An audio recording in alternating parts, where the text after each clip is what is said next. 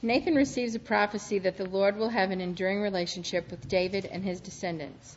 They will rule forever because they enjoy the Lord's favor. A reading from the second book of Samuel. Now when the king was settled in his house, and the Lord had given him rest from all his enemies around him, the king said to the prophet Nathan, "See now, I am living in a house of cedar, but the ark of God stays in a tent." Nathan said to the king, "Go, do all that you have in mind, for the Lord is with you." But that same night the word of the Lord came to Nathan. "Go and tell my servant David, thus says the Lord, are you the one to build me a house to live in? I have not lived in a house since the day I brought up the people of Israel from Egypt to this day, but I have been moving about in a tent and a tabernacle. Wherever I have moved about among all the people of Israel, did I ever speak a word with any of the tribal leaders of Israel, whom I commanded to shepherd my people Israel, saying, 'Why have you not built me a house of cedar?' Now therefore, thus you shall say to my servant David, 'Thus says the Lord of hosts, I took you from the pasture, from following the sheep to be prince over my people Israel, and I have been with you wherever you went, and have cut off all your enemies from before you. And I will make for you a great name, like the name of the great ones of the earth. And I will appoint a place for my people Israel, and I will plant them so that they may live in their own place, and be disturbed no more. And evildoers shall afflict them no more as formerly, from the time that I appointed judges over my people Israel, and I will give you rest from all your enemies. Moreover, the Lord declares to you that the Lord will make you a house. Your house and your kingdom shall be made sure forever before me. Your throne shall be established forever." Hear what the Spirit is saying to God's people. Thanks be to God. Let us all stand and sing together Psalm 15, found on page 3 of your bulletin.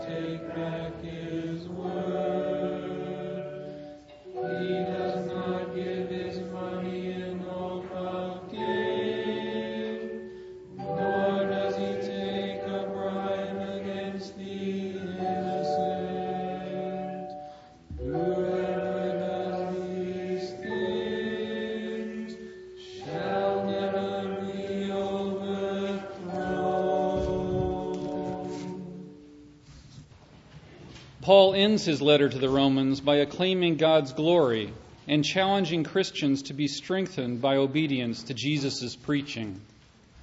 A reading from the letter of Paul to the Romans. Now to God, who is able to strengthen you according to my gospel and the proclamation of Jesus Christ, according to the revelation of the mystery that was kept secret for long ages but is now disclosed, and through the prophetic writings is made known to all the Gentiles, according to the command of the eternal God, to bring about the obedience of faith to the only wise God, through Jesus Christ, to whom be the glory forever. Amen. The word of the Lord. Thanks be to God. Holy Gospel of our Lord Jesus Christ, according to Luke. Glory to you, Lord Christ. In the 6th month, the angel Gabriel was sent by God to a town in Galilee called Nazareth, to a virgin engaged to a man whose name was Joseph of the house of David. The virgin's name was Mary. And he came to her and said, "Greetings, favored one, the Lord is with you." But she was much perplexed by his words and pondered what sort of greeting this might be. The angel said to her, "Do not be afraid, Mary, for you have found favor with God. And now you will conceive in your womb and bear a son, and you will name him Jesus. He will be great and will be called the Son of the Most High. And the Lord God will give to him the throne of his ancestor David. He will reign over the house of Jacob forever, and of his kingdom there will be no end." Mary said to the angel, "How can this be, since I am a virgin?" The angel said to her, "The Holy Spirit will come upon you, and the power of the Most High will overshadow you. Therefore the child to be born will be holy. He will be called Son of God. And even now your relative Elizabeth, in her old age, has also conceived a son. And this is the 6th month for her who was said to be barren. For nothing will be impossible with God." Then Mary said, "Here am I, the servant of the Lord. Let it be with me according to your word." Then the angel departed from her. The Gospel of the Lord. Praise to you, Lord Christ. Holy Spirit of God, come to us and make us a temple for our God. Amen. Be seated.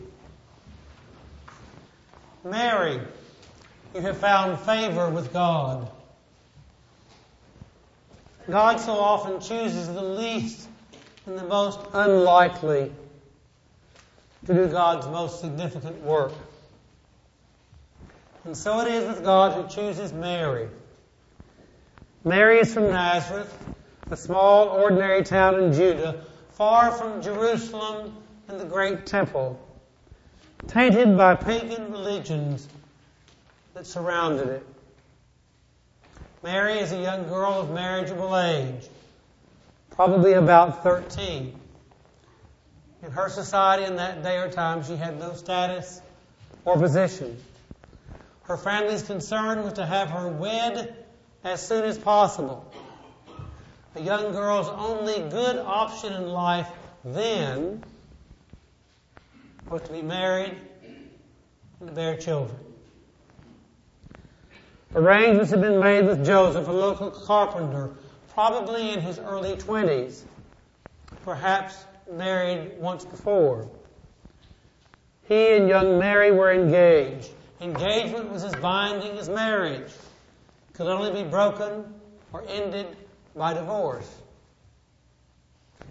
And God chose this nothing of a girl in a nothing of a small place to conceive and give life to the one he would call my son.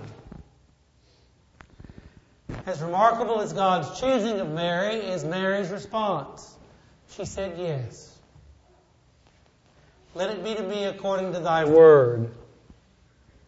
Did Mary have choice in the matter? Could she have said no? I think so on both counts. But I also think that God knew Mary well enough to know what her response would be. That she would say yes. That knowing is not interference. God is not forcing Mary's hand. Very simply and profoundly, God knows. Why did God choose Mary? God chooses whom God will choose. Why did Mary say yes? Because that was the kind of person she was and is. Early on in this encounter with the angel messenger from God, Mary had been confused, and rightly so. How could she have a child? She was engaged. Her marriage was not yet consummated. The answer to her essentially, and these are my words, this is God's doing and God's work. With God, the impossible becomes possible. Now, those are my words. These are words to her. The Holy Spirit will come upon you. The power of the Most High will overshadow you. Therefore, the child to be born will be holy. He will be called Son of God. Nothing will be impossible for God. That answer was enough to address Mary's confusion, and so she says yes. She said yes, knowing some of the scandalous implications of what would be a very new and different circumstance for her. The story is so familiar to us, we let that familiarity mask and hide the scandal of it all. The story has become so hallmark card, picture perfect for us that we forget some of the implications for Mary and for Joseph. Those implications were not hidden from Mary. For all practical purposes, this baby is conceived out of wedlock. Ladies of Advent, I want you to think back to the time when you were 12 or 13. Are you doing that now? Think back to a moment in time when you were 12 or 13. Now, imagine yourself going to your parents and family and saying, guess what? I'm pregnant and God did it. 8 o'clock. Dee Coleman shook her head. We know why. So did Mary. We know the story. Joseph was a good man who wanted to always do what was right. In the beginnings, he had trouble understanding that pregnancy.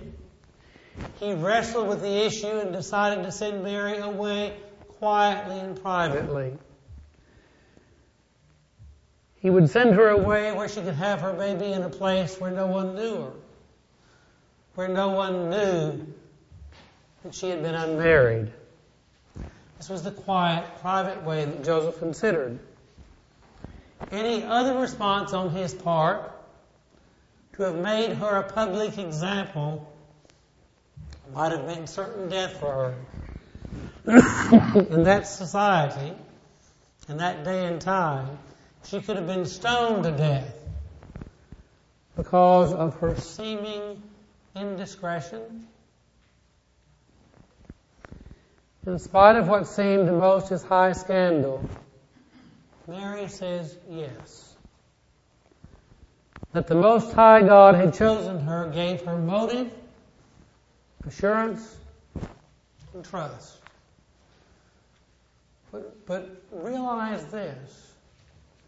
Mary's yes did not mean that things would go easily or be easy. She still had to contend with Joseph. When their issues were finally resolved, she and Joseph had to make that long, perilous trip from Nazareth to Bethlehem, some 80 miles.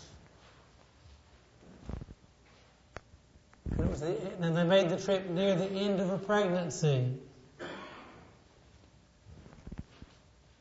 Ladies, when you had your babies, would you have walked 80 miles the week before? Or 2 weeks before? Or 3? I think not. Mary's baby was born in some of the worst circumstances imaginable. Jesus was not born in a sterile hospital delivery room. Rob and Jen, you know of that all too well, those sterile hospital delivery rooms. And all went there. But their baby, the baby of Mary and Joseph, was born in a cattle stall. It was filthy. It wasn't sterile, it was filthy. Sometime after his birth, they had to leave Bethlehem in great haste and flee to Egypt to avoid the killing wrath of King Herod. My point is this: though all things are possible with God, all things are not always easy. Mary said yes and kept faith. She said yes and trusted that God would accomplish the impossible, or the seeming impossible. Mary said yes, and God kept on doing the impossible. After all, that is what life is all about. For them, for us now. Us saying yes to God, and allowing God then to work in us and through us and for us to accomplish the impossible. The world might say, no way. But Mary's confidence in God was, oh yes. With God there is always a way. What did Mary's yes mean? It meant that God could be conceived. That God could be knit together in a mother's womb. That God could be born as all of us have been born. A needful, vulnerable, unable to care for himself baby. He was a person born and needing others to protect and save him, as he would later protect and save all others, including us. Jesus, the one who needed to be mothered, who would become our mother. Why did God do that? Because God does what God does. Why did Mary say yes? Because she did what only Mary would do. In the birth narratives in the Gospel about Mary and other stories, we're told that time and time again she kept all these things in her heart and pondered them. I'm certain in the moments from the time that the announcement was made to her and her choice was made to say yes, that she pondered many things. And I can imagine angels and archangels and all the company of heaven holding their breath and then breathing a sigh of relief and wonder and joy at her words.